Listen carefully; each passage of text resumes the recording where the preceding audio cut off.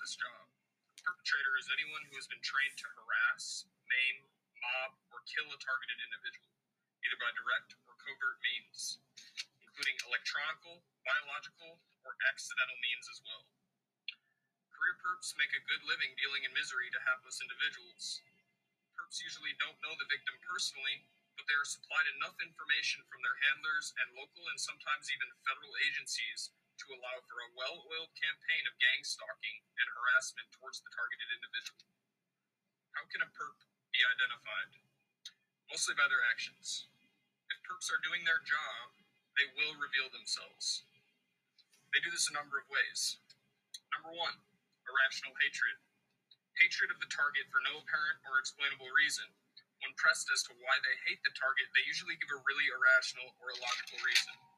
Like, I don't like your luggage or something like that. They obviously are not going to tell the target the real reason because this person is quite literally being paid to hate the target. It is that particular perp's job to hate the target. That is how they get their said compensation. This is often inconsequential, unless the perp has mutual friends with the target. The ultimate goal is to destroy the target's relationships and isolate the target from all friends, lovers, and family members. This is often successful in most cases because it is carried out slowly and very methodically. And I might add that they do a year of intel on you before they do this, so they know exactly who to approach, what to say, when they go overt on you, when they switch from a covert to an overt approach on you. So they know exactly what buttons to push. I've talked about this. Perps pretend to be going about their business and doing ordinary things. However, careful observation of said perps will reveal a different agenda. Perps follow the target into places of business and spend most of their time crowding the target's personal space. Often they don't even buy anything or transact anything at that said business. Perps follow the target out the door as they leave. Observation sometimes reveals they circle the block and come back into the establishment because that establishment is their territory to surveil for that day. So they have different territories, and they're quite literally just passing the baton as you go about your day as a targeted individual. They're just passing the baton to each other. Each person has a mapped out area, and you're one of many targets in the harassment queue. You're one of many.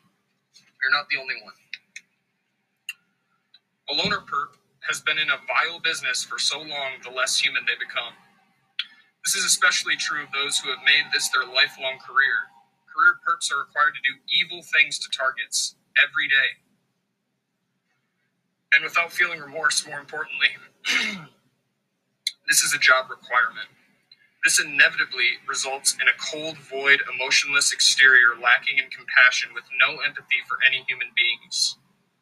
The second way they show themselves is by hand signals. Perps use hand signals to communicate with each other, their handlers, and to point out where the target is and what they are doing.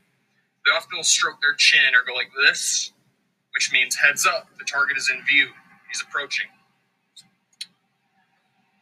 Thirdly, perps are always unnecessarily rude to targets. Perps will consistently display rude behavior directed towards targets, often during a street theater scenario. And what is street theater? They're basically scripted scenarios that the United States government sits down and collaborates with one another, to see how they're going to get at you, invoke a response from you. So they might set up some elaborate scenario in a business, out in public, on the road, etc. And their job is to, be involved in that and just basically throw unnecessary rudeness towards you to get an emotional response from you, is what they want. This is a daily occurrence. Any restaurant, retail establishment, post office, doctor's office, or other place has its own corral of assigned perps to do the dirty work.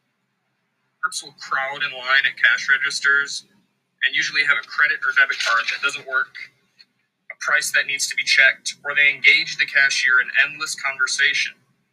The result of this is a lot of wasted time intended to annoy the targeted individual. Who are the perpetrators?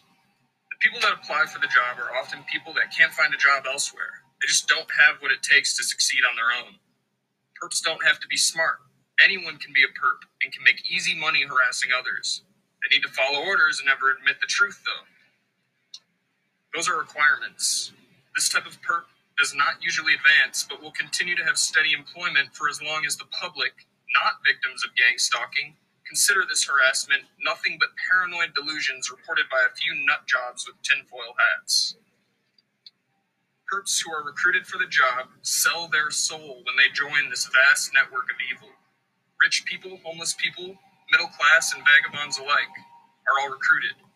Addicts, mentally disabled, alcoholics, young, old, geniuses, morons, people of any profession or religious faith are recruited. Anyone desiring a place in this dark madness may have one. The most pathetic and disappointing of all, however, are the pretended Christians who participate. There are quite a few of them that join in the conspiracy, who have been also tricked into joining. I have experienced harassment in churches. These Christians attend more perp meetings than church services, however. These frauds go about their days serving the dark side instead of doing what God would want them to do, which is peace and kindness to everybody on earth.